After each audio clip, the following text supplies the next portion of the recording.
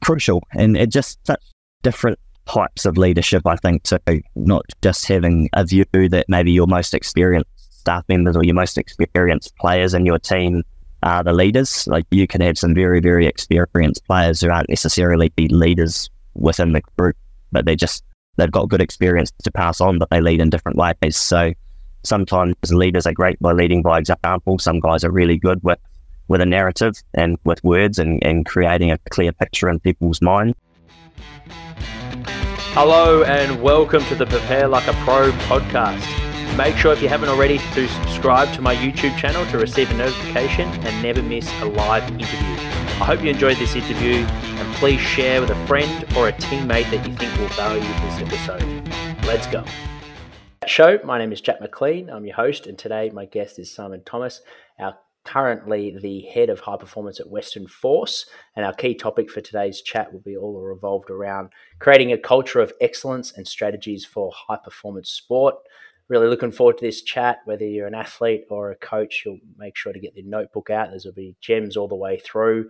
And if you've got any questions, if you're tuning in live on YouTube, hit us up by hitting the comment section and we'll find some time to answer your questions. But thanks for jumping on, Simon. Really looking forward to chatting with you, mate. That's all good. Appreciate it. I'm looking forward to it, and say it's a nice broad topic, so we can take it where the conversation goes and sort of dig for little bits of gold and experience and stories. And I always like to sort of draw on some of yours as we go too, with a couple of questions back the other way and mix it up. Very good. Yeah, for sure, mate. Yeah, throw 'em my way. No worries. For those that aren't aware of your work and how you sort of fell into the industry and I guess where you first found your passion, take us through your journey, mate, both from either academic side but also work experience and jobs that you've done, from internships to obviously you're in leadership positions now. But yeah, how did you sort of start, and what have been some key sort of experiences you've had along the way? Yeah, I found my way into the profession really by I was looking at physio initially, studying physio when I was going through high school, and that was the area that I sort of saw a role in sport. That was the only role that I sort of saw in sport outside being a player or a coach, because it was all I knew of. And then I did a gap year after high school over in Ireland and got a bit of involvement with sort of junior development and semi-professional rugby across there, and sort of I saw other things. I saw a performance environment with S&C components and nutrition and mental skills and all the other elements that sort of go in and around a performance and development environment, which sort of opened my another way really. And I was working in a school and teaching a little bit of PE and running classes, and enjoyed the coaching side and the physical side of things, and so changed tack a little bit and looked into courses for when I went back to New Zealand to pull away from the physio path, and found a course just in sport and rec. So I studied a pretty broad degree. Started off as a certificate that rolled into a diploma, that rolled into an undergrad degree through AUT in Auckland, but delivered in Nelson as one of the Polytech sort of outposts there. So which was a great decision. I weighed up between going to a big university or a smaller tertiary institution, and a smaller sort of little outpost suited me better, because we had a class of 25 instead of 125. And so sitting in lectures, I could ask random questions and take us off task and go down different sort of rabbit holes and explore things in a different way that you can't do the same sitting in a giant lecture theatre. And it was a lot more sort of intimate and interactive and suited my learning style, and just happened to be based in Nelson and doing that course at the same time that Tasman Rugby Union was formed. And so that opened up the first kind of work placement opportunity sort of through that. So things fell into place sort of on the back of that decision, and doing a lot of volunteer work with the junior grades and a couple of different sports there. And then that evolved into employment with Tasman, which sort of set me on the path through the roles that came afterwards.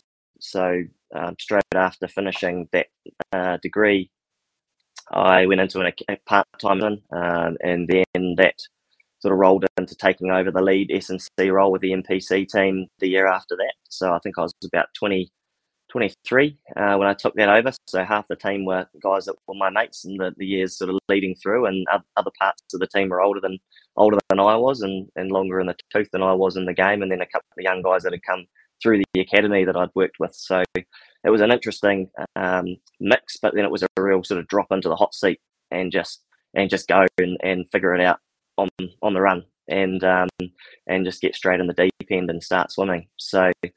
And I did that for 4 years before moving down to Canterbury to work for the NPC team there to get closer to the Crusaders, which is a team I grew up supporting as a kid growing up just outside Christchurch. And my first work experience was going down and just observing Crusaders training for a week and Canterbury training for a week with Ashley Jones down there. And that's what sort of led me to decide that was the path I wanted to go down, because I liked what I saw and had some good conversations, and chose that as a way forward.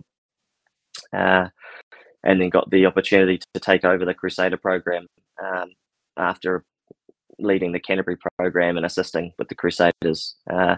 So did that for 4 years, and then signed on for 2 more years, and then a random opportunity came up with a coach that I'd worked with over in Japan, who took on a team in the MLR over in the US, and that just came at a time where I was sort of looking at a bit of a different life experience, really, and to get across to the US and get alongside all the other sort of major professional sports there and have ease of access sort of in and around those, and just open the eyes to the big wild world of sport outside rugby and outside New Zealand. And so it was an interesting choice, going from a well-run, established, very successful club. We just won 4 in a row in our 4 years sort of leading that program, and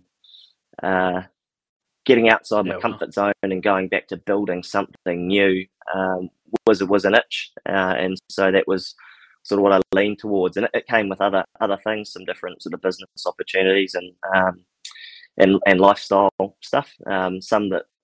Some that worked out and some that didn't, the way that US adventure turned out. But that's a whole story in itself. When you go into the Wild West and the owner stops putting money in paid, and then the team ceases to exist, and still chasing paychecks for that one. So that was a whole lot of good and bad at the same time.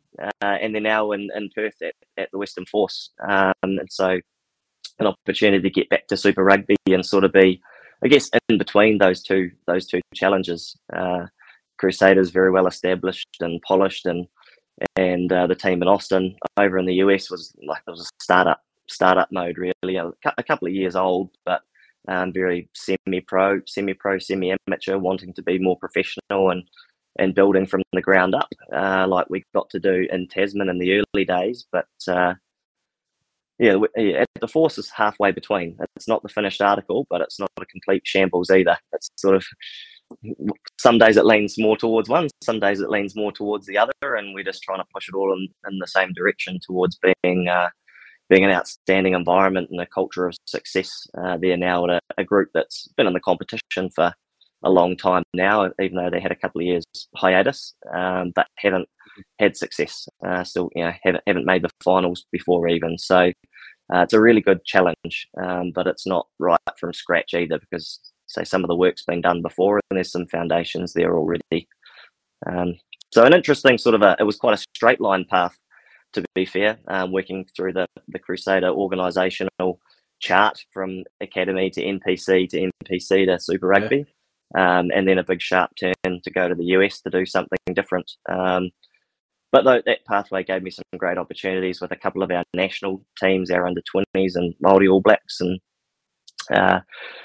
and got to tour some pretty interesting countries, and kind of found that was something I really enjoyed doing, which was another reason for going to the US, was just expanding outside the New Zealand rugby landscape.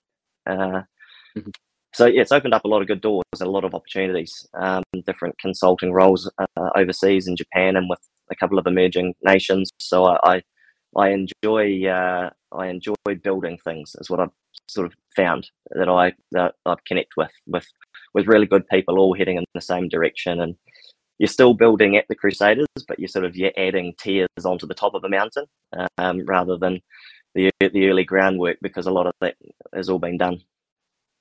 Yeah, Yeah, that's fantastic. Such great range of different experiences. And it sounds like where you are at with the Western Force is a really good fit because you know what success looks like, and you've been in that program with winning 4 in a row. That's pretty incredible. But then also the challenges of a startup.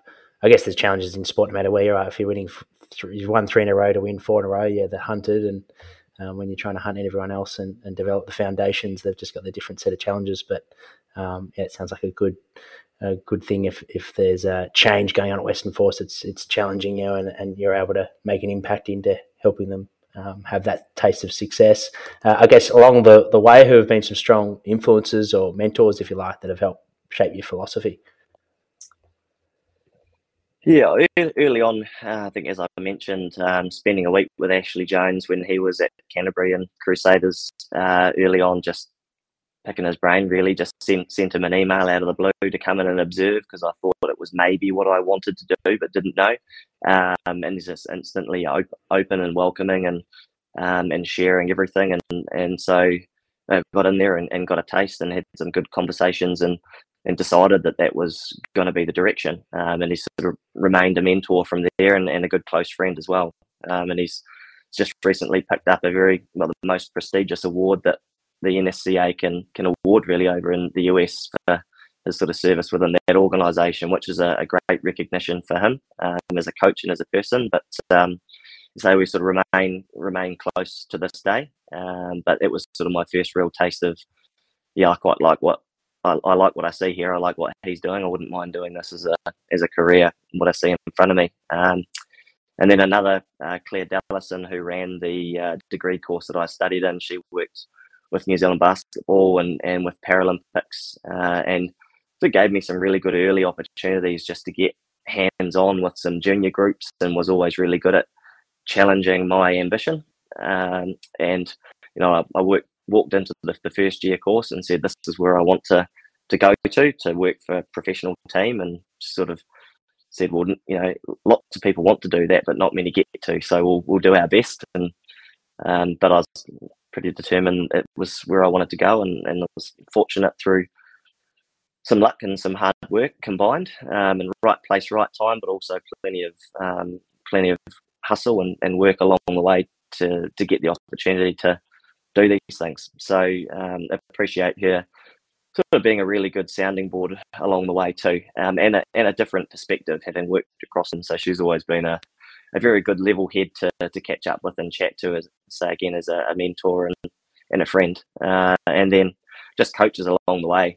The rest really, like you're influenced by everybody you come into contact with, and I've been able to work alongside some very coaches, some really experienced ones, and some learning, growing, up and coming coaches, but with a lot of talent and a lot of energy. So you pick something up from everybody, and I've just been lucky to be exposed to a vast range of very different coaches, but very, very good coaches. So you pick up a lot of sometimes the ways that you want to operate, and sometimes the ways that you don't want to operate.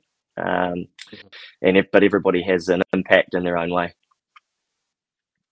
Sure, for sure. And I guess career highlights that spring front of mind that you're proud of to achieve and experience.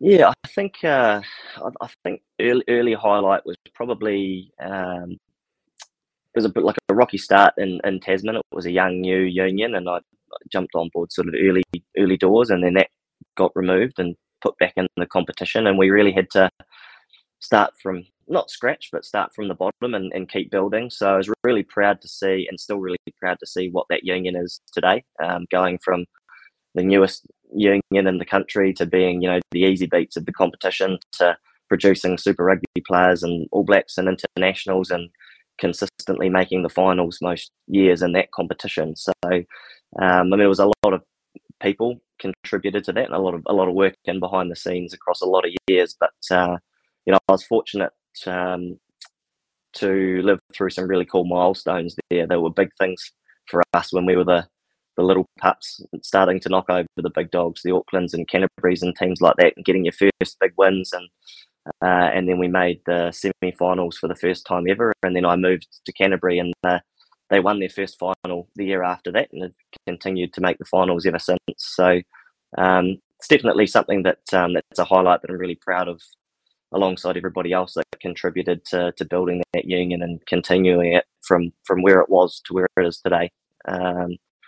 Obviously, plenty of enjoyable times with Crusaders. I think even just getting the job after missing it twice, first just being really inexperienced and having a nud, coming second to somebody who was a bit closer to the program, and then third time lucky, getting that role. And I guess we got to end a title drought, really, of 7 or 8 years of no titles to then, what are they, 7 in a row now? So to be able to have some amount of contribution to that success was something we were really, really proud of.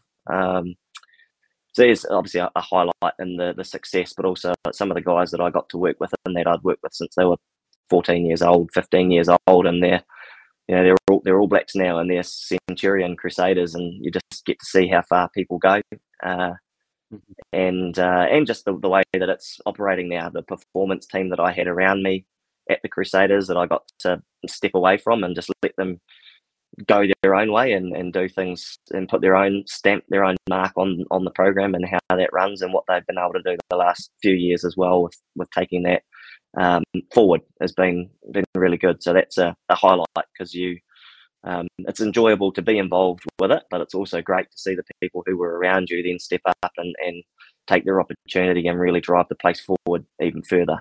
And living in the US was awesome. So it was a sharp turn to go across there and give it a crack. But I really loved living in Austin. I really enjoyed being in the US and being closer to, as I said, the professional sports that are here, and living a different lifestyle. And as I said, it has a lot of positives and a lot of negatives with sort of how it went in different ways. But yeah, it was a highlight. It was definitely what I signed up for, which was to go from really well polished to bloody difficult, and figuring out a way to try to build professionalism and belief within an amateur side that hadn't had any success. So, but that was the challenge that we signed up for. So that was the exciting part, and the fact that we really got to see some of the fruit of our work and that sort of come through before it all fell away.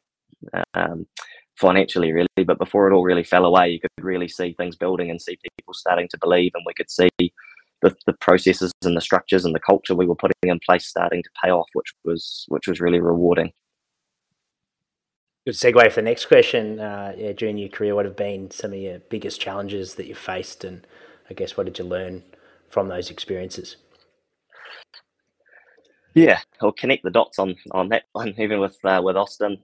So the second year was rewarding because we could see the work and the foundations starting to shine through and start to see, as I said, success and belief and momentum and all the things that we were building for, what we thought were going to be years to come. But that season became a real struggle. So from the early rounds, the bills stopped getting paid. From partway through the competition, the staff stopped getting paid and the rents stopped getting paid, and it was tough, but there was a light at the end of the tunnel, and we just dug in our own pockets, even though we weren't getting paid, and just paid for things to get our group to the end of the season, just hoping that we would get that money back at some point, which we're still chasing, some of us.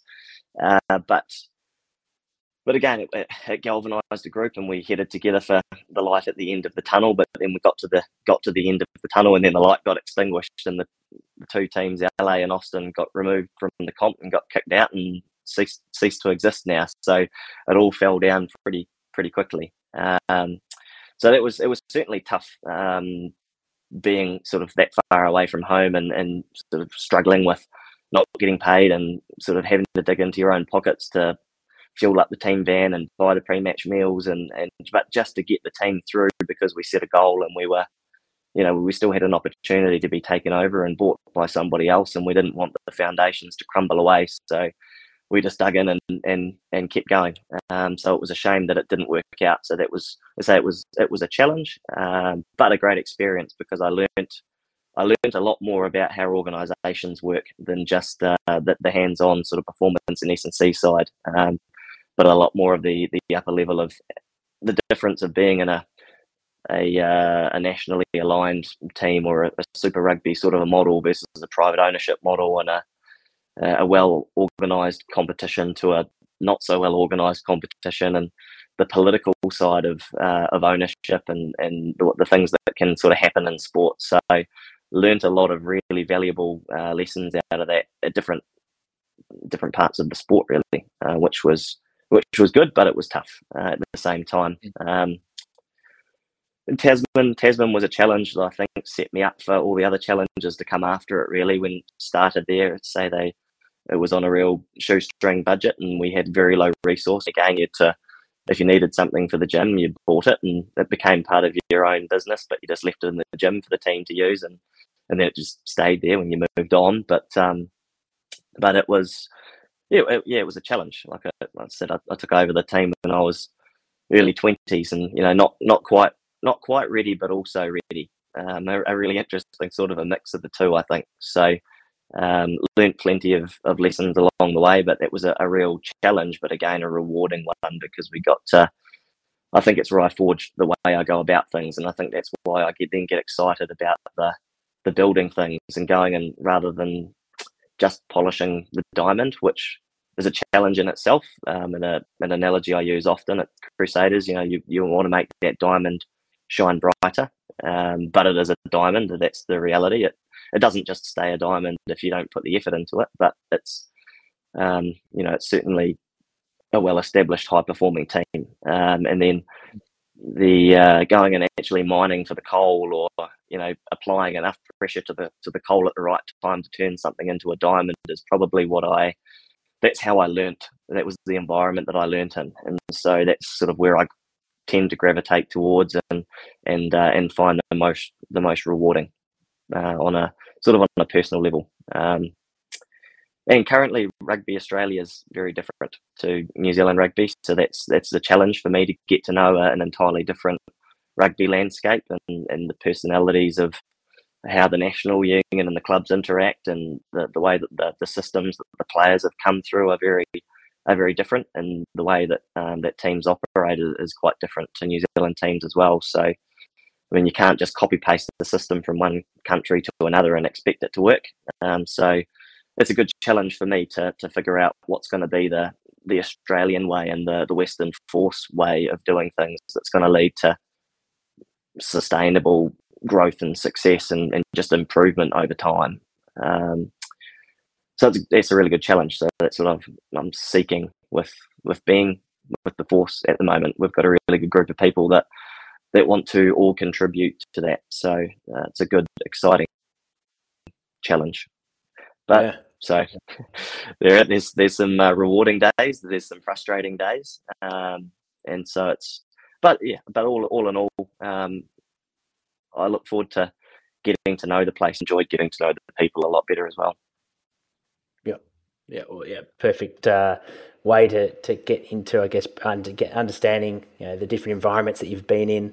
Sort of flows into our topic today in terms of creating excellence and maintaining a high performance environment. I guess to kick off the topic, what are the foundational sort of elements required to create a high performance environment, do you feel? Yeah, it's a good broad question, but I think it probably comes back to what I've found trying to do that in different environments, like going from one that's, you would say, is an example of excellence and high performance culture, to trying to find ways to navigate building that in other environments, and sort of found to go back to actually defining what excellence is for that group in that context and in that environment at the time. So depending on the history that you have, or the playing group that you have, or the resource, or the experience, or the cohesion that you have, like,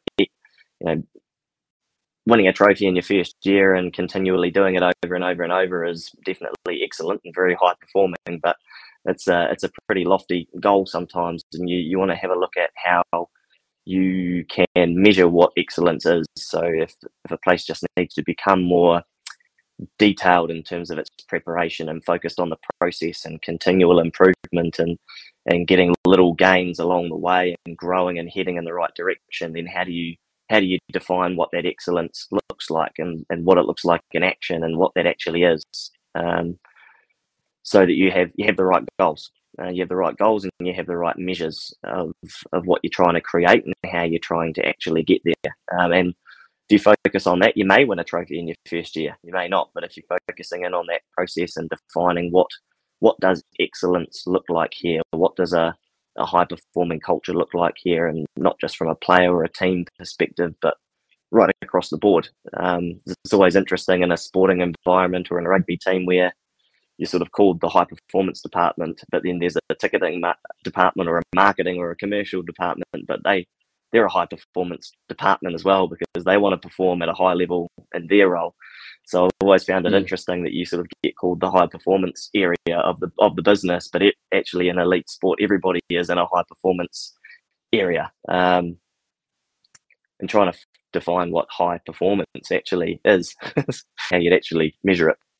As I said, I think finding out what excellence is and how you measure it and what that looks like, and then getting really clear across the board on what behaviours look like that are values in action towards the way that you want to be and build your environment and build your culture, and how you define your identity and then establish that and keep investing into growing it, and just falling in love with that process, and knowing that the outcome sort of becomes a result of that somewhere down the road. You don't know exactly when because there's other factors that play into that, but if you fall in love with building an environment and building a culture and finding out how to make a bespoke one in that around the people that are there and the challenges that you're surrounded by, then that becomes the foundation for performing a high performance, whatever that is. Yeah, it's an interesting way that you put it, like how all the different departments for the whole club, players, obviously high performance stuff, but like you said, also, membership, sales, everyone should have that mindset. When you're going into, like, there's been a couple of programs where you've gone into leadership positions. Like, do you start to go through building those sort of conversations from day one, or do you like to see how things are working and if things are working effectively in terms of outcomes? Like, it seems like in those departments, they're doing things differently in a different method that you've seen before from an excellence piece, but they're still getting the same result that you would expect. Do you sort of just trust that, or is there aspects where you think, oh, we probably could tweak that to get even a better outcome? Like, how do you sort of, because sometimes it is very subjective as well as in how, like you said, the expectation is to win titles, where an excellence is only if they win a title, where another club might be just making the finals, and if they can do that from where they've come from, that is excellence from that year. So I guess it's relevant to every club depending on what phase they're in. Yeah, and it is, like you mentioned, going to a club that's never made the finals before, then you might define excellence as making the finals for the first time. But then if you're at a team like the Crusaders or the Blues or the Brumbies or somewhere that make finals regularly, then it's a different definition. But I know at Crusaders, excellence isn't necessarily winning titles; it's focusing on getting better every day. And then it's a byproduct of excellence, and excellence is actually the day to day, and really diving into the day to day and doing that consistently well with focus and just nailing the basics with focus without getting bored of them, and not trying to seek a magic bullet, or not trying to focus too much on the outcome, because that's just a byproduct of the process. So but yeah, it's always it's an interesting question, because if somebody's not called the high performance department, does that mean that they're low performance? Everybody should be aiming for whatever that looks like in their area, because it all interrelates. So and as I've moved sort of less, so the leadership position allows you to be a little bit less of the hands-on, because you can help support others, and you become, if you're a head of performance, you become your head of strength and conditioning's assistant in terms of the detail of the strength and conditioning program. And so they take over that, and you make sure they have the direction that they need, but also then the support and assistance that they need in driving that forward. And you keep it connected to the master plan, whatever that is, or the overall sort of way of operating and the direction of the organisation or the team. And then you interact a lot more with those other departments and start to see the links between the commercial department, but they have obligations to fulfill, but some of those obligations have an impact on the training plan.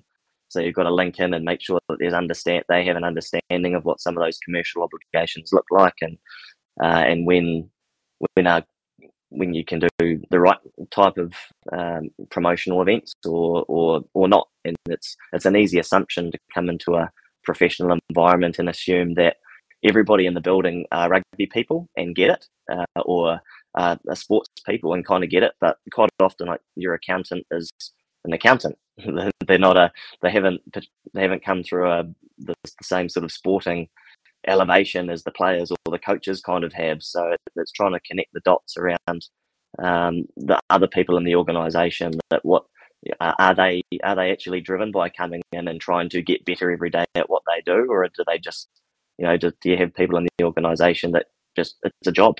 And so how you balance that, and how do you have everybody sort of buying into wanting to have excellence within the culture and everybody feeling like they're contributing. So your team wins a championship, does the person sitting behind the spreadsheet in the accounts department feel like they need to feel like they played a part in that? So there's so many other moving parts. Once, I think my progression at the Crusaders over the 4 years was probably 80% hands-on and 20% organisational, joining the dots and gluing together, and then that went from 80-20 to 50-50 to probably 70-30 the other way, because we had really good people there across strength and conditioning and nutrition and sports science and other support staff that I could, as I said, help to give direction, but then help give support, and they would deliver in their area, which allowed me to have conversations with coaches and with other management and further up the chain or across in other departments, and just pulling all those moving parts together. The bigger the organisation is, the more moving parts there are, and they all interrelate. So that's probably one of the largest differences, is how do you connect everybody on that same journey and that same path, and they all feel like they are a part of the bigger picture, and not just the team that's operating as a part of that bigger picture of excellence and culture and environment and performance, but the whole organisation feels like they're on that journey, and they all have their own part to play, and they have some ownership of that, and they feel like they are connected to it. And moving over to the sort of communication side, like effective communication, obviously from staff members to players, but also things like meetings and how involved the players are, and trying to give them autonomy. Like, what's a good way to sort of get a read on, is our communication effective in terms of, is it a duration thing? How long should a meeting go for? And as well as, what are the athletes retaining in terms of, are they able to actually apply that to the training session or to the game? So what's your sort of stance on effective communication from that side of things? Yeah, I think it's one thing that you definitely see when you're in a professional environment. If you've got 5 coaches and a number of different performance staff and medical, and everybody wants to do a great job. So if everybody wants to do 10 things really well and pass on 10 really good pieces of information, that very quickly becomes like 500 different pieces of information for the players to process and try to dial in on. So a lot of it is how you can get really good alignment, so that you can give it, like, there's something performance, something organisational, and you get one message that covers the 4, and then you don't have to get 4 different messages that are kind of the same thing, and identifying where those double ups are, and just trying to be really efficient and clear and concise, and keep it at the critical few, and then just checking our own enthusiasm sometimes. So we might want to add 5 different messages around things that we feel are really important, but if we're throwing that on top of 12 different new line out calls and a whole lot of change in the playing group, and there's a lot of processing of information going on, then we're just adding clutter, which slows down processing speed and slows down performance. And so we're there to help facilitate an increase in performance, but our best intentions can sometimes get in the way, and then you can get a short-term decrease in performance because we've over-cluttered with too much information, or we've overcomplicated something, or you can sometimes lean towards just wanting to show that you you know that this is really good to do, and you're just trying to give some information with good intentions, but you are really just trying to justify a role or trying to do a good job because you're there to do something, so you feel like you need to be active, so you add something and you end up just adding and stacking things. So it's trying to keep that in check, and some of that just comes from having good alignment. So if you can have alignment of messaging, you can keep it efficient and find those double ups. So the more conversations we can have in between departments, so we get good, clear, aligned messaging that ticks the key boxes and focuses on the critical few, and then just picking your times and kind of having a stepping back and having an understanding of the big picture and what's important right now. And like, I've got a really good message and it's quite pertinent, but is it really critical right now, or am I just going to be making extra noise within the day, within the program, within the meeting, within the structure? And it's hard to find the right meeting length or the right style of communication, because within a room in a squad of 45, you've got people that deliver information in different ways and people that absorb information in different ways. And so one way is not going to hit the mark for everybody, and trying to find ways to do that across multiple sort of ways of learning or ways of communicating, but also building connection being a key foundation there too. So getting to understand the people that you're working with, whether it's coaches, whether it's players, how do they like information? How invested are they in information? Do they like a lot of detail? Do they just like to know what it's going to feel like to do something properly? Like, how do they actually receive info, and what's the real driver for them learning? Because we're not teaching if somebody hasn't learned something, we're just talking. Yeah, it's a nice way to wrap it up. And I guess leadership, like where does how important is leadership, do you think, in not only establishing an excellent environment, high performance environment, but maintaining the standards? Crucial, and it just such different types of leadership, I think, too. Not just having a view that maybe your most experienced staff members or your most experienced players in your team are the leaders. Like, you could have some very, very experienced players who aren't necessarily leaders within the group, but they've got good experience to pass on, but they lead in different ways. So sometimes leaders are great by leading by example. Some guys are really good with a narrative and with words and creating a clear picture in people's minds. Some young and new players, they're leaders with their enthusiasm and their energy. So the leadership that comes from a player in their first season with a team, they remind the old dogs that it's actually exciting to be there. If the old mate's turning up for his 12th season and it's all getting a little bit Groundhog Day, the young guy leads him by showing that it's actually quite good to be there. And hey, remember, this is actually better than a real job, mate. So remember to enjoy it. And so there's a lot of different types of what you are leading and what that leadership looks like. But then again, in an actual what you would term a leadership role, like I personally see that as you become everybody's assistant. When you become a leader, you become everybody's assistant. And so you've got to you sort of lead by, I call it leading by compass. So you point the direction and kind of show the direction that we're heading, so that you don't just throw someone out in a boat without paddles and no destination, but they can Google map their own way there, and you can just help keep things on course and lead by compass and direction, and then make sure what do they need to actually be great, whether it's a player, whether it's a S&C coach, a dietitian, or whoever it might be, mental skills coach. A, do they have the direction? Do we know where we're heading? And then B, do they have what they need to deliver and actually have the boat? Do they have the paddles? Do they have the time? How do we then facilitate that? And then what do they need from us as a leader to execute in their role? Because that's what we've put them there for, and that's what we're trusting them to do. And so if we just micromanage and do it all ourselves, then we might as well not have them. So if you put somebody into a role, and then leadership is about showing belief in them that they're there for a reason and they know what they're doing. And then, as I said, some people will lead by just action and example. If we go back to creating excellence within a culture and environment, and if that is actions on a daily basis, actions and behaviors that align with your values and your direction and your culture and the way that you operate, then somebody living those values and living those behaviors, they may not speak, but they are leading by action. And I know there's, I'm not sure who sort of mentioned it to me, but there's sort of two forms of induction when you come into an organisation, and there's the formal induction, which is, you know, the name of the organisation, and here's the roles, and this is what people's jobs are, and this is how we operate here, and this is the fire exit. But here are our values. They're up on the wall. 1, 2, 3, 4, 5. Here's what those things are, and then your informal induction is what you actually see happening in front of you,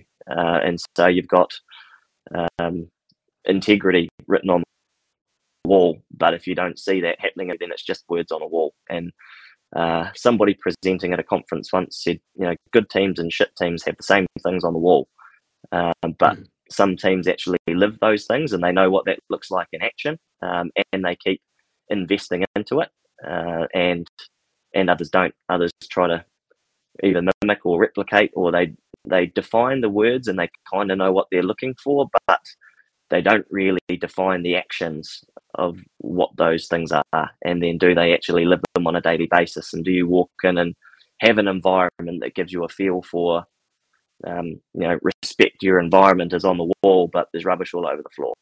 So there's sort of the informal induction and the informal induction of what actually is the environment. What are the people doing on a daily basis, which is culture. And I guess going back to your Crusaders experience when they had that 7-year drought of not winning a championship and then won 4 in a row, or now it's been 7, but what was some significant, I guess if you could share some things that you noticed that really shifted in that space where the environment changed and then the performances started to come?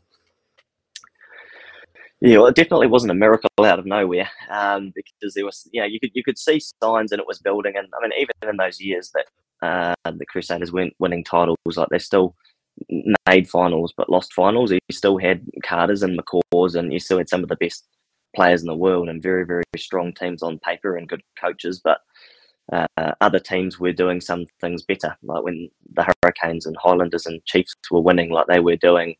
You know, they were building culture. And so we looked back at sort of what made the Crusaders in the first place, and it was a really good reminder to always go back and start at the beginning, like go back and start at the bottom, and don't assume that if something is successful that it'll continue to be so, and don't assume that, you know, the current way that is getting success isn't necessarily a model for success.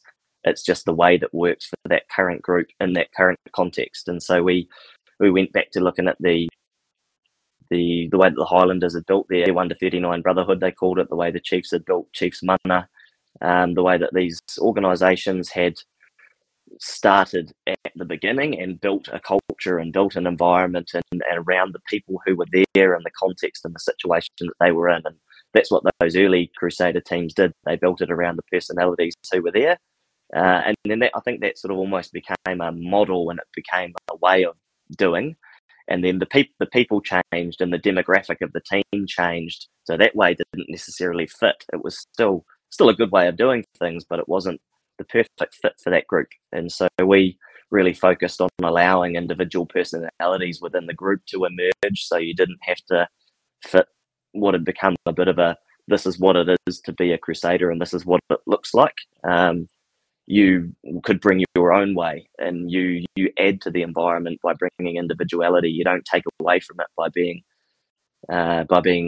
yourself. There's a difference between being an individual and being yourself. And so we wanted to make it really celebrated to be yourself and to add to growing something new, and starting out with the foundations of the ways that had sort of come before. So as I said, it was always kind of there, and it was building, and it was almost, but didn't quite get across the line.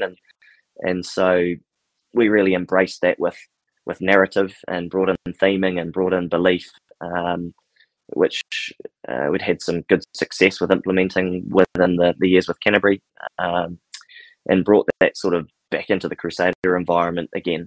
And we had a young group that year, but we also had, like, to win finals, the best thing you can have is players in your team that have won finals. It's just the reality. So because no matter what the situation is, they know that they know they can win a final, and like everybody wants to win a competition. So some people sort of will hope to win, and others know that they can win. So it's building that belief, and we had a group that had enjoyed success together, a young group that had enjoyed success with Canterbury, some guys that had been a part of previous success with that team. And so it was going back to the start, as I mentioned, and finding what is the way that fits for this group to kind of write their own piece of history, instead of trying to do what others have done in the past to be successful. So that was probably the focus. And we there was some technical stuff. We sort of shifted the way that we wanted to play on from an attack perspective, because teams were defending differently, and so there was a lot of innovation from coaches. There was a lot of really good buy-in from players, but the theming and the narrative was sort of the piece that helps get everybody on the same page and believing in a story. And when you know your identity, you can connect that identity to a story, and then you believe in that story. And that's the difference of hoping to win and believing that you will win or can win. If you play well, you will win, versus if you play well and they don't play so well, then you might win. So it was just reinstilling that belief through narrative and through theming and storytelling, which is very powerful. And you mentioned earlier, like, leadership is assisting those in your team to sort of drive their own role and really empower them. What are some sort of practical tips for leaders listening in to empower either their staff or their team members to be the best they can be? I think personally, one thing I've found and worked on getting the balance right is giving ownership and giving autonomy in an area, and then being a support network and assisting, but not stepping too far away that you make them feel like they're doing your job for you and you've just buggered off somewhere to not work, or to not be involved, or that they don't feel that sometimes you want to give somebody more ownership in driving their area. But you step back so far that they feel like you're not interested in the area. So trying to get that balance right between how much somebody really needs you connected to what they're doing as a support, and what they actually need from you, and then still being able to challenge. So yes, you've given people ownership of an area, but still being able to challenge their ideas, and are they trying to do too many things at once and achieve too many goals at once, and how can you challenge those thoughts? Or you can still pass on experience, and you can still challenge and guide and be really constructive with the way that you do it. But that's, I think, a lesson that I'd sort of learnt going through that process of trying to step back and let go of some stuff, but not letting go so much that they feel like you're never there and you're not helping. But then when you do step in and help, how do they need you to help? So you don't then just go and help in your own way, and they feel like you've given them something and then just taken it back. And giving really clear expectations. So there's good role clarity in certain areas, and who's responsible or accountable for certain areas, so that otherwise things don't get done. They slip through the cracks, and you think you've handed it to somebody, and they think that you're doing it, and it doesn't get done, or you both end up doing the same thing, and then it becomes inefficient as well. So I think it's just keeping checks and balances on those sort of things when you're transitioning from being hands-on and doing it all yourself. And that was a good lesson in Austin. First year in Austin was one-man band, do everything, and then second year got to assemble strength and conditioning coach, dietitian, mental skills, a wider ranging medical team. So actually able to have a team around you, and I always use the language, the people that you have around me, not under. That's just the way your organisational structure will work. It's as a team, it roles within that structure. But having that really, really clear, and some people might operate differently, and other people might need a different style of leadership, my way of operating might not be a fit for some people, because they might find me a bit too ambiguous and not giving them clear enough direction, because I like to give them ownership and have them sort of present back to me on how they want to run things and what support they want from me. But somebody might find that quite difficult, because then they don't know what I want from them. So it's knowing your people, and knowing to get the fit right.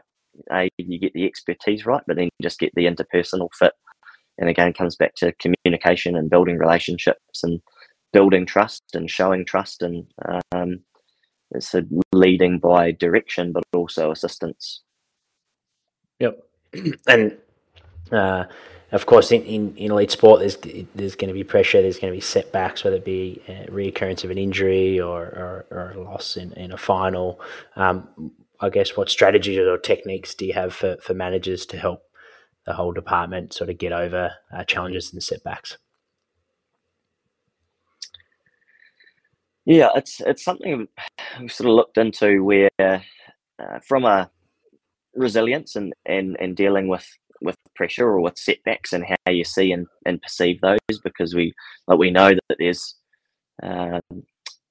adversity is going to lead to growth if you approach it in the right way, and you learn valuable lessons from adversity, and it can lead to success and excellence down the road if you learn a valuable lesson. And setbacks will come, and things won't always go to plan. And so, but being able to cope with that is it's an interesting one, because we might put a lot of support structures and make sure we have mindset coaches or mental skills coaches, or whatever you want to term them within your organisation. A lot of support structures like that around the players, but we probably don't put enough support structures like that around staff, and putting work into coaches and work into support staff around how do we cope with adversity, and when things don't go right, things don't go well, things don't go to plan, and being able to learn to take a step back and keep the main thing, and figure out we might still be heading in the same direction, but is it just did we just change tack, how you approach those setbacks when things don't go well? I know some people turn it like, to go to heaven you got to go through hell along the way, and so it's trying to find what that path looks like, and take a step back, go up a level of perspective if you need to, from down in the microscope looking at all the detail, to getting up into the helicopter or the satellite and have a look at the what's a lesson. There's a story I've read a number of times about you get stuck in traffic, and it's easy to be really frustrated looking at the clock and you're sort of stuck in traffic. But if you go up the level of a couple of levels of perspective and take a look at the big picture, and who knows if the traffic was flowing better, or that truck might have cut you off and hit you. So you're trying to find ways to solve the frustration of what's right in front of you at the time. Get back to the big picture, look at where are we heading? Did we really deviate off course? Is it as bad as it feels right now, or is that just that's just an emotion that we're feeling in the moment? And then again, where's that emotion coming from? So we're a support staff, and so we generally have come into these sort of roles because we like to support others, and we don't like to let others down. And sometimes you can get emotional and get agitated if you feel like you've let someone down and you perceive that that's the feedback that you're getting. I remember there was one time where I think we'd had a day with Canterbury or Crusaders where a couple of things just hadn't gone right, and we were out at training, and I think the Razor just sort of mentioned, he's like, "Oh, where are the bibs?" And I went straight into like, "You didn't tell me you needed bibs. Like, if you need bibs, like put them on the plan." It throws you into that fluster where you receive that as you're not doing your job, mate, when that's not actually the message that you're getting. It's just like, we need bibs. So I was asking where they were, and we go get them. There's no rush, but you absorb it in a different. You can absorb that in a different way, and so learning to take a step back and take a breath and look at the big picture and understand the perspective, and then if we're getting frustrated, what are we actually getting frustrated by, and where is it coming from, and is it really that important? And are we just are we just losing time and not being solution focused? Because COVID taught everybody to be really adaptable, and to, you make a plan and then you had to screw it up and throw it out and make another plan, and then you screwed it up and had to make another plan because the goalposts kept moving. And so you learnt to just like almost have a bit of an idea of where you wanted to go, but then you wait till something's confirmed in place, and then you put that into place, and you might measure 4 times and cut once, instead of mismeasuring and then cutting and then mismeasuring and cutting and throwing it away and starting again, and you become really inefficient. You go into the spiral of frustration with things not working out, because you want the perfect plan, but the perfect plan very often doesn't exist. So, but it's been interesting, sort of post-COVID. There were a lot of things that we really appreciated coming out of COVID, even just being able to turn up to work again. And okay, it's a bit annoying that everybody has to have an individual drink bottle and they have to be labelled, but it is what it is. It means we can get back to doing what we love again. And then, it's interesting just to see it sort of how does it wear off over time, and how do all these little things that we weren't worried about because we just wanted to get back to the big stuff start to frustrate us again, because we start to lose perspective because it's taken for granted again that we get to come to work every day, so we get frustrated about some of the little stuff again. So yes, it's interesting to watch that sort of evolve sort of in our own behaviors if we reflect, and also just seeing it across groups, sort of the balance shift between gratitude and frustration, or gratitude and entitlement even. So where's all that free stuff sort of emerges again, rather than just like, oh, don't worry about the free stuff, can we just get in with our mates and start training again? So it's been an interesting sort of a journey in and out of COVID, just to see again how we can take a step back and look at the big picture and take a breath, and is it really a setback, or is it just a slight change of direction towards the same destination? Google Maps is always going to reroute you. So you make a wrong turn and you might add a couple of minutes, but it's very easy to get so annoyed at that you make another wrong turn, versus just finding the solution and staying the course.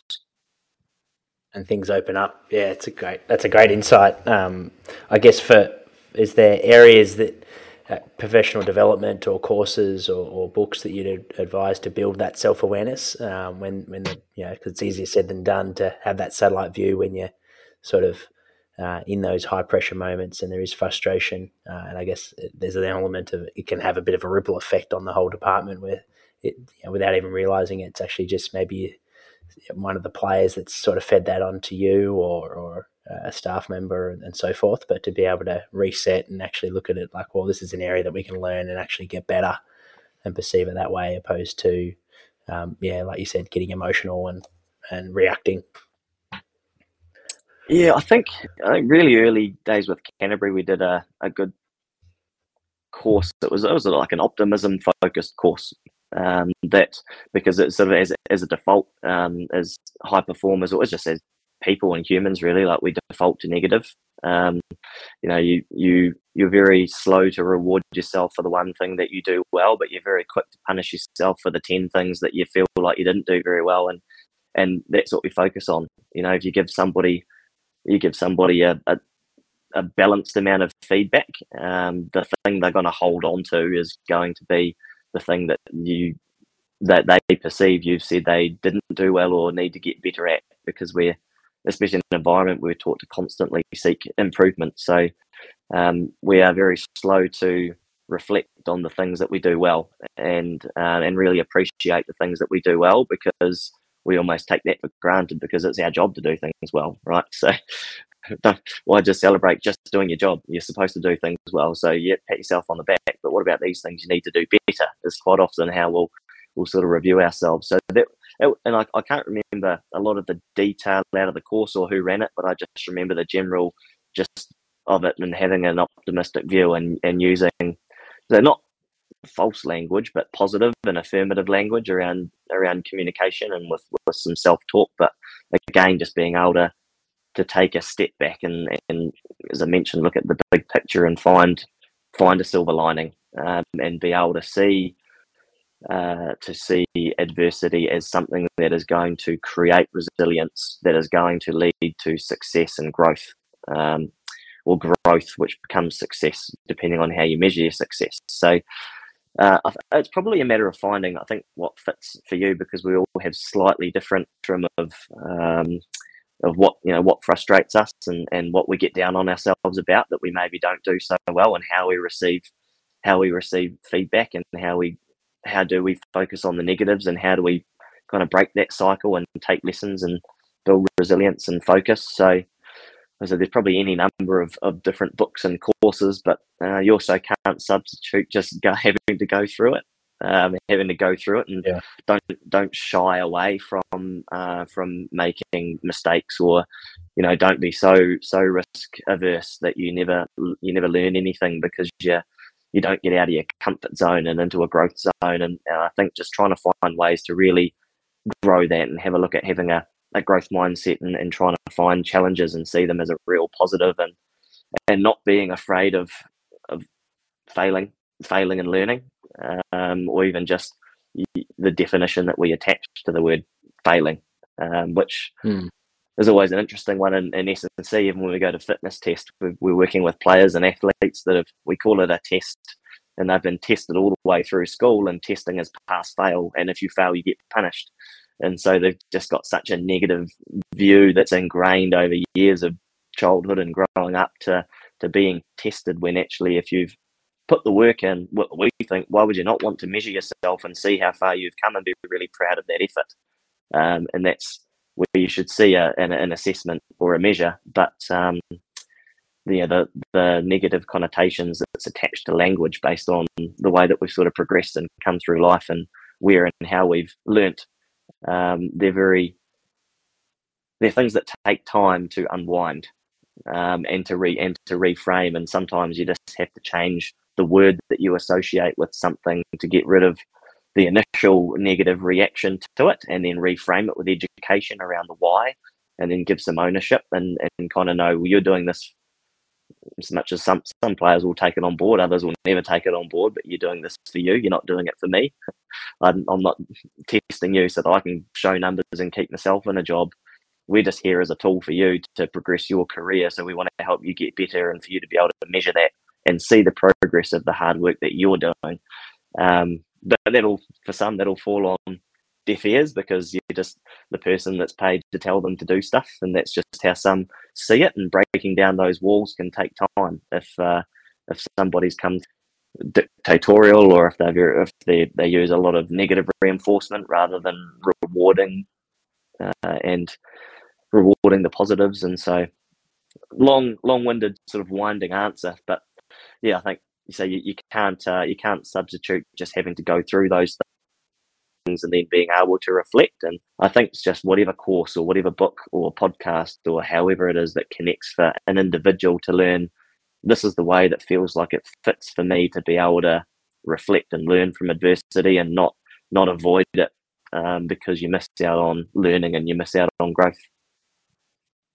Oh, well said. That's we'll start to wrap it up. I guess is there anything that we haven't discussed on this topic in terms of culture and excellence? There's something that springs to mind that you mentioned earlier in terms of, I think it was a quote from something that you saw at a conference. Good and bad teams are writing the same thing on the wall, but the difference is sort of your actions. How do you feel about having objective markers with those values as a performance department? Is that something that you think is helpful to see how you're tracking as a performance department, and I guess having goals and things that you can sort of count the department to? Or do you feel like those objectives just end up becoming targets and can sort of blur the vision on, like you said before, the doing the fitness test is for the athlete to be prescriptive in the conditioning, rather than for the performance team to sort of say, oh yeah, we've got 27 PBs, we're killing it. Yeah, it's always a mix of the two, and sometimes it depends on the environment. So if you have an environment that hasn't had established standards and just doesn't know what it looks like, then sometimes being able to attach measurable things to that so that allows you to celebrate and kind of reinforce it. So whatever the metric or whatever the measured behavior or standard is, once you start achieving that, you can then celebrate the fact that you're achieving that, and it creates those milestones, and people start to see and feel progression. But again, it's easy to go too far down that road, and then the chasing the number becomes the focus instead of the thing that you're trying to influence, with the number as a way of influencing that. So, so speaking from experience as well, is there environments where you've sort of been involved with that have gone one way or the other, and it's become too number focused? It's been a bit too ambiguous, and it's hard to sort of pin down. Yeah, 100%. Yeah, I think that's it's a fine line. Probably like a lot of the things that we've talked about, they could go either way, and I guess having an understanding of what's best for the environment you're in, the context is key. Is sort of a big takeaway.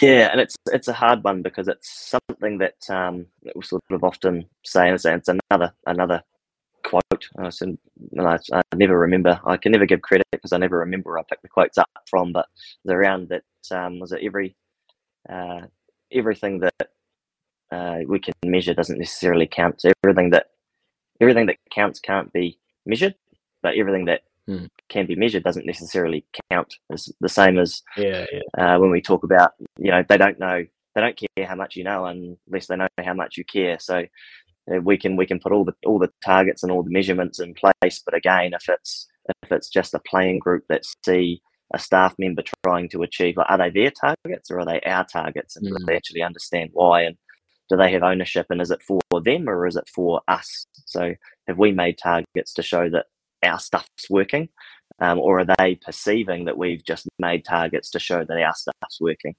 And some of the things are just, for want of a better word, immeasurable. Like, I know there's you can sort of measure through teamwork index, like a level of cohesion, but how that organism actually runs is really hard to pin down into numbers or metrics, or the things that we talk about, the culture and the environment and the behaviours aren't always measurable by numbers. They're sort of measurable by actions, and sometimes it's just seeing and feeling and absorbing what's around you, and it's hard to put targets onto those things and to put numbers onto those things. Which is gut feel that goes to it. Environment and culture. Yeah, and it comes from people, and it's what people do in that environment within that context, and some of it can be measured and some of it can't, but we can try, or we can just celebrate when we define an example of what it looks like, and then promote that when we see it. Mm-hmm. And I guess on that one, just a good way to wrap it up would be, in terms of the feel of the group, for a high-performing group, do you feel it typically needs to sort of sway towards an intensity and an element of where people are out of their comfort zone, they're challenging each other, or is there's the other end where it's feeling good, there's lots of banter, there's laughter? What's your sort of feel in that, where maybe complacency can creep in because everyone's mates? Like, where do you sort of want the performance environment to feel on, I guess, main training days and game days and that sort of thing? Yeah, again, it's a really interesting balance. It depends on your group and your environment and your context, but having a balance of both, because it can become very focused and intense and sterile and robotic without any fun and enjoyment. But enjoyment and joy is the antidote to anxiety and the stress that you feel when you're under pressure to perform as well. So it's having the right dose at the right time, and being able to switch on and switch off at the right time, and even knowing that different people might need to express one or the other at different times. So on game day, some guys perform better off the back of being serious and focused, and others perform better off the back of being relaxed. So it's not a matter of saying, well, we'll have fun at the front of the week and we'll gradually get more serious as the week goes on, because other guys might go the other way, because the game brings its own stress, and the front of the week is so far from the game that they're at risk of getting complacent and pissing around too much and leaving it too late. So they actually need to start more intense and then gradually loosen up through the week. And it's just being really clear on, again, you getting to know your people and understanding your people and what they need at different times, but them also understanding the impact of the way that they do things on others. So the laughing, joking around guy not throwing off the intense guy's focus at the wrong time, the intense guy not barking at the guy who's just trying to enjoy himself and relax and perform. And sort of you respect other people's process and space, but also taking time to figure out what your process is. In some young players, they can't just copy what an older player does, because that older player's got experience that might allow them to switch from focused to laughter back to focused and on the toss of a coin. And some of the young guys don't have that ability, and once they're off for a while, and they take a while to get back on and focused again. So yeah, again, it's sort of answering the question without answering the question, but having that understanding that there is a right balance somewhere. And you see it as they're not polar opposites, it's sort of a spectrum, and people slide at different sort of points of that spectrum at different parts of the week, and just finding what the recipe is for the current group within its context, and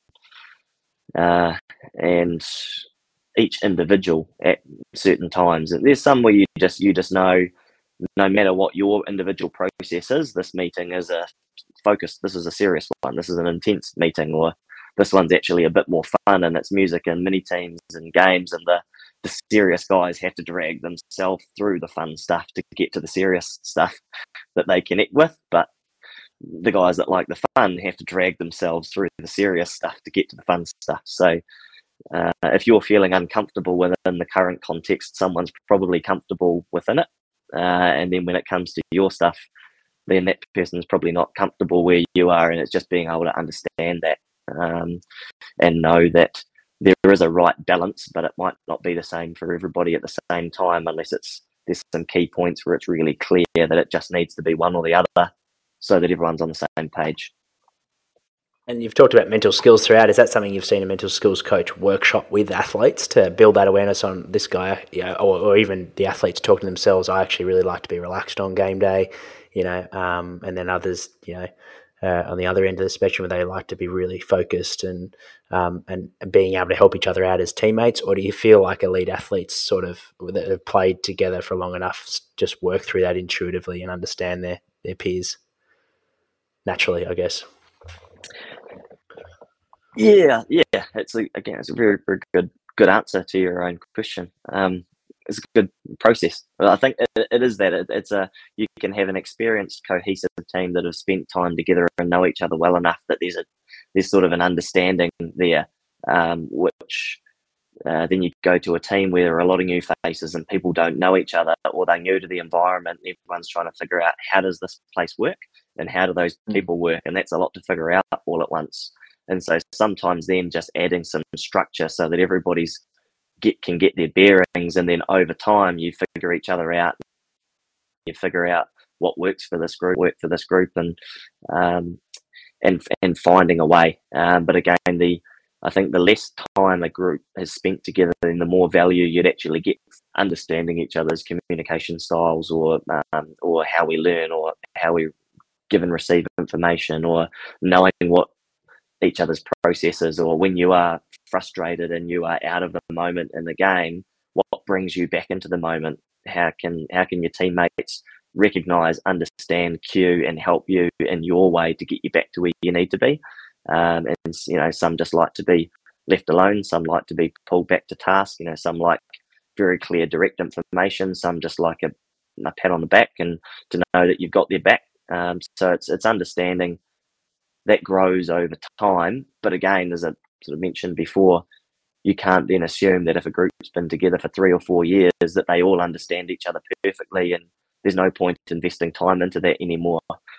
Even if you've won 3 in a row, you're not going for your 4th, you're going for your 1st as a group, because there's probably going to be some change. And you go back to the start again, rather than, so the big risk once you start to get success is trying to continue the success and continue that way. Like you keep going back and reinvesting and rechecking and not taking for granted. You carry the belief, and you carry the momentum because you know the group's been successful. So you know if you nail it, it will work.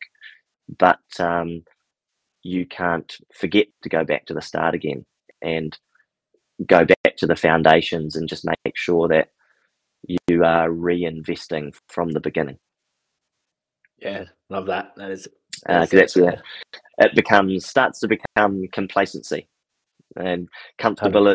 You become comfortable and then become complacent, and then you start assuming, and then you might be succeeding in terms of wins, but you might not be a high performing team because other things are falling away, and you don't really realise that until further downstream when the wheels fall off. Yep, it's too late. Yeah, that's fantastic, mate. Well, I've got a full page of notes, and no doubt the listeners do too. And I know it's mindful of the time. For those that aren't aware, it's over probably nearly 2:30 a.m. For where Simon is. So he's done incredibly well to hold this level of attention with us and engagement. I really appreciate it, mate. Last three questions. In your work life, do you have pet peeves? Anything that sort of fires you up about the industry or anything that athletes can do? I can cover that with a general answer. Like when there's something that frees up your ability to find a solution when things go wrong. So as an example, like if you go right back to basics. If you don't have a well organized set of equipment and you know where things are and when you need them, you spend your time looking for it, and then you might miss where are the balls. You get out to training and the balls aren't pumped up and you're under the pump, versus I know exactly where the balls are kept within this shelf within this room, and so that gives me time to go in and actually check the pressure, for example, is a really simple way of looking at it. So I've come from an organisation where a lot of that stuff's taken for granted, and gone into organisations where there just aren't basic organisational systems and processes for things that allow efficiency and consistency, and then things just slip through the cracks, or you're constantly scrambling and fighting fires, and so you run out of the ability to be resilient when something goes wrong because you've wasted all that energy just trying to get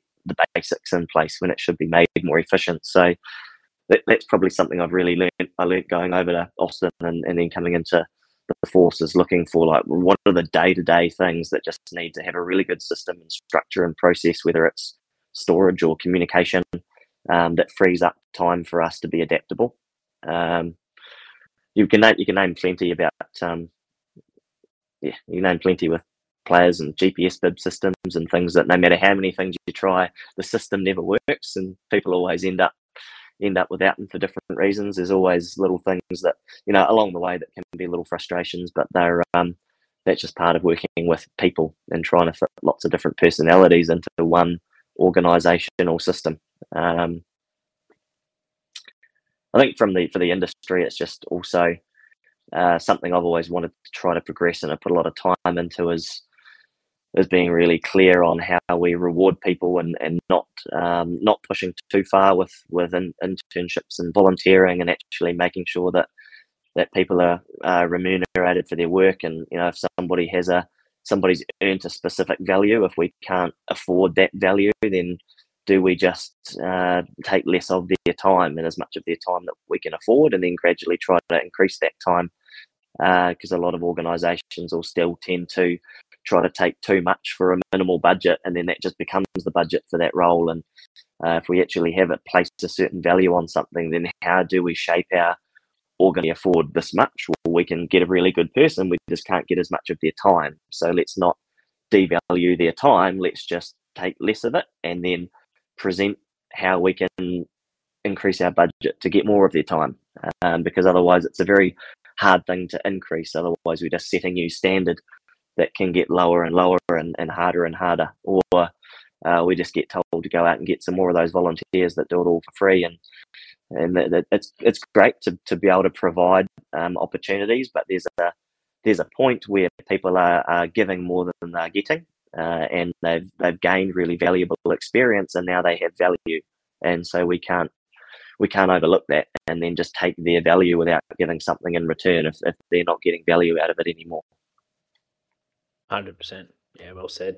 Love that. That might be at the top of the best answers for that question, which I've asked every guest at the end. That was Fantastic, mate. Normally a pretty quick one, but what about the next one? What's your favourite way to spend your day off? This will probably be my only fast answer. Still figuring that one out. I think, especially I guess the last couple of seasons I've gone into a new environment, and so like days off have become catch up time, and I just know right, year one I'll just get things in place so that year 2, 3, 4 we can be more efficient. So it's been more head down, bum up, and just getting ahead on things. But one thing I really learnt with the teams that I was touring with internationally is just understanding what charges and what flattens your battery, your social battery, or whatever you might want to call it. So, if we were touring South Africa and you're working pretty busy days on tour, and you get through Monday, you get through Tuesday, Wednesday's the day off. It's very easy to overfill that time and go out with a group to safari or go to a mall or go and do some sort of activity that has you around the group again. And for some people, that's really recharging. And I just recognise that for me, that would run me flat. And so a day off on tour, I just disappear from the group and try not to interact with others around the group and just recharge a battery so I can hit Thursday running. And it's a bit more about if I go and explore, I might do it on my own or just tuck away and catch up on sleep or go and find a food place somewhere that's not the hotel. And it's just finding the best way that sort of charges you when you're in a captured environment and you're going flat out and you're surrounded by the same people for weeks at a time. Yeah, and what about we're sort of midway through the year of 2023 with this recording? So what are you sort of most excited about? I guess what's on the horizon for the rest of the year, mate? I think I've only been in the role since November, and so like a lot of our staff are very similar. So we've got a really good young staff and a lot of new staff at the force. But a lot of us started in October, November, December or January for the season that started in February. So it's really exciting. We've actually got an off season to plan together now. So we actually get to roll off our own planning. And, this season I think we were able to shift some things forward really well in the background, but we were also building the plane as it was flying because we just dropped straight into the seat and it was go. And so it's exciting. We've been able to identify a lot of areas to grow. As a group and as individuals and just as an environment and as a culture and as a team. And so that's really what's exciting. We actually get to plan for our next pre-season in a lot more detail and do it together and be a lot more cohesive as a staff group and as a playing group kind of heading into the next season. So I think that's the exciting part. We've identified the critical few and now we get to plan on how we'll impact the critical few. And actually have time to do that and feel like we've got a little bit more control and we're not having to put it all into place as it's already running. Mm-hmm. Yeah, fantastic. Well, yeah, after speaking here for the last hour and 20, you're clearly the right man for the job, and Western Force is lucky to have you as well as the new team at that club. So really appreciate your time, mate, for jumping on and diving into a topic that we said at the start. It's pretty broad, but I feel like we've got stuck our teeth into it, or at least you have, and really people would have a great understanding of what it takes to have that, foster that high performance environment and maintain excellence. For those that have further up questions, is there a best place to get in contact? Easy to find, simple to find on LinkedIn, and I'll sort of log in there and get some really good sort of professional interaction and chat sort of on LinkedIn. I don't use very much, but the professional side, and that's always a good place to kind of reach out and put together a quick call or bounce questions or just bounce ideas or connect across different environments. So that's sort of a really good networking tool. It can be a really good sort of cold call marketing thing. You get a lot of random messages trying to sell you stuff, but that's people trying to do business. But it's a really good place to connect with other professionals and chat on there too. And I'm hopefully pretty easy to find on there through the link. Very good. Yeah, we'll add the link in the show notes. And thank you for everyone that's tuned in to this live chat. If you missed the chat, make sure to tune in on YouTube at the very start, and we'll post this on our podcast over the next few weeks. Our next live chat is next week, the 6th of July at 9 a.m. Australian Standard Time with Pat Basil, who's a strength coach. So really looking forward to that chat. Thanks again, Simon. Really appreciate it, mate.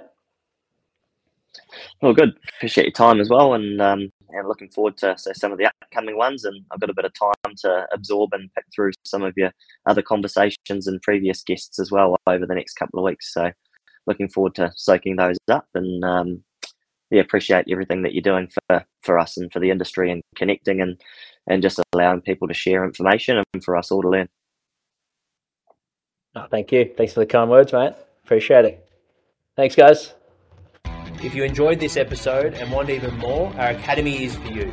The Prepare Like a Pro Academy is a platform that hosts exclusive features and bonus content, such as a Q&A segment aimed at getting to know the guests on a more personal level. Here's an example with Emily Meehan, head sports dietitian at Collingwood Football Club.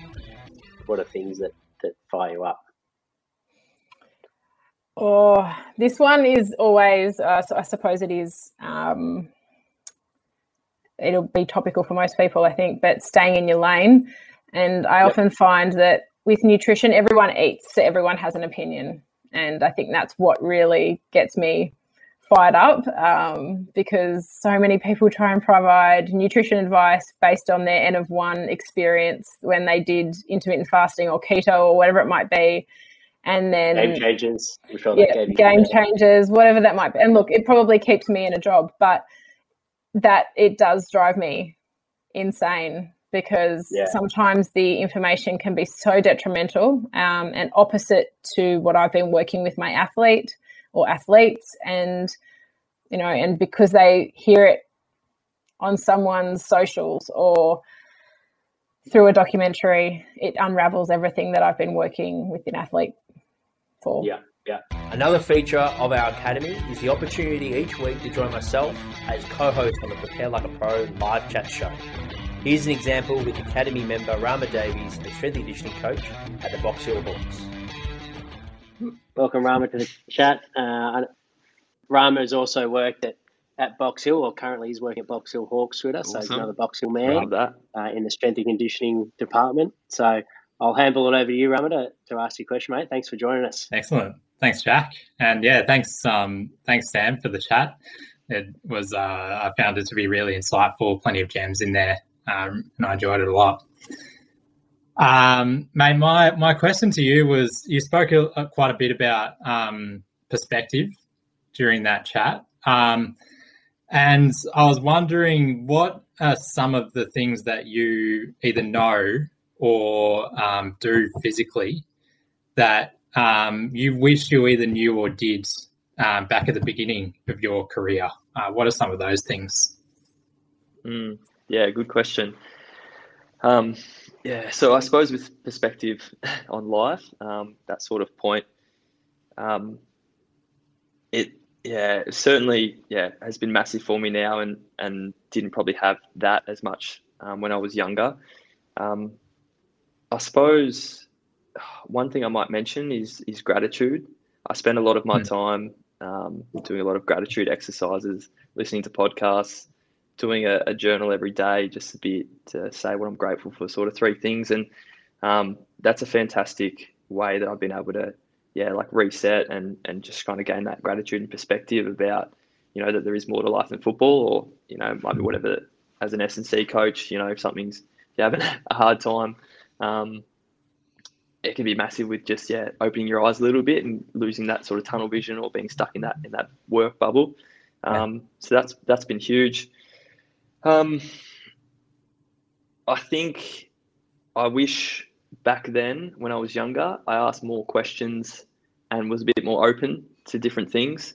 I think I was a bit single-minded back then, and I thought there was one way of doing things, and if I kind of didn't have that fear of asking a silly question or fear of judgment, it would have got me a lot further, and I probably would have learned a lot quicker. Being open to sort of different things, because you never know what you might find. It's just, there's so many people, like great people out there, knowledgeable people to learn off. And there's plenty more where that came from.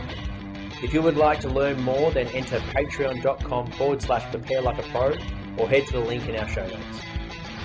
Thank you for listening to the Prepare Like a Pro podcast. If you like this episode, it'd be a massive help if you could like, follow, rate, give a review, or even share with your mates. The show is recorded in Melbourne, Australia. Be sure to follow our Instagram page for all updates on our latest and greatest. If you would like to get in touch to suggest a guest or advertise with the Prepare Like a Pro podcast, please email me at jack@preparelikeapro.com. Thanks so much for tuning in.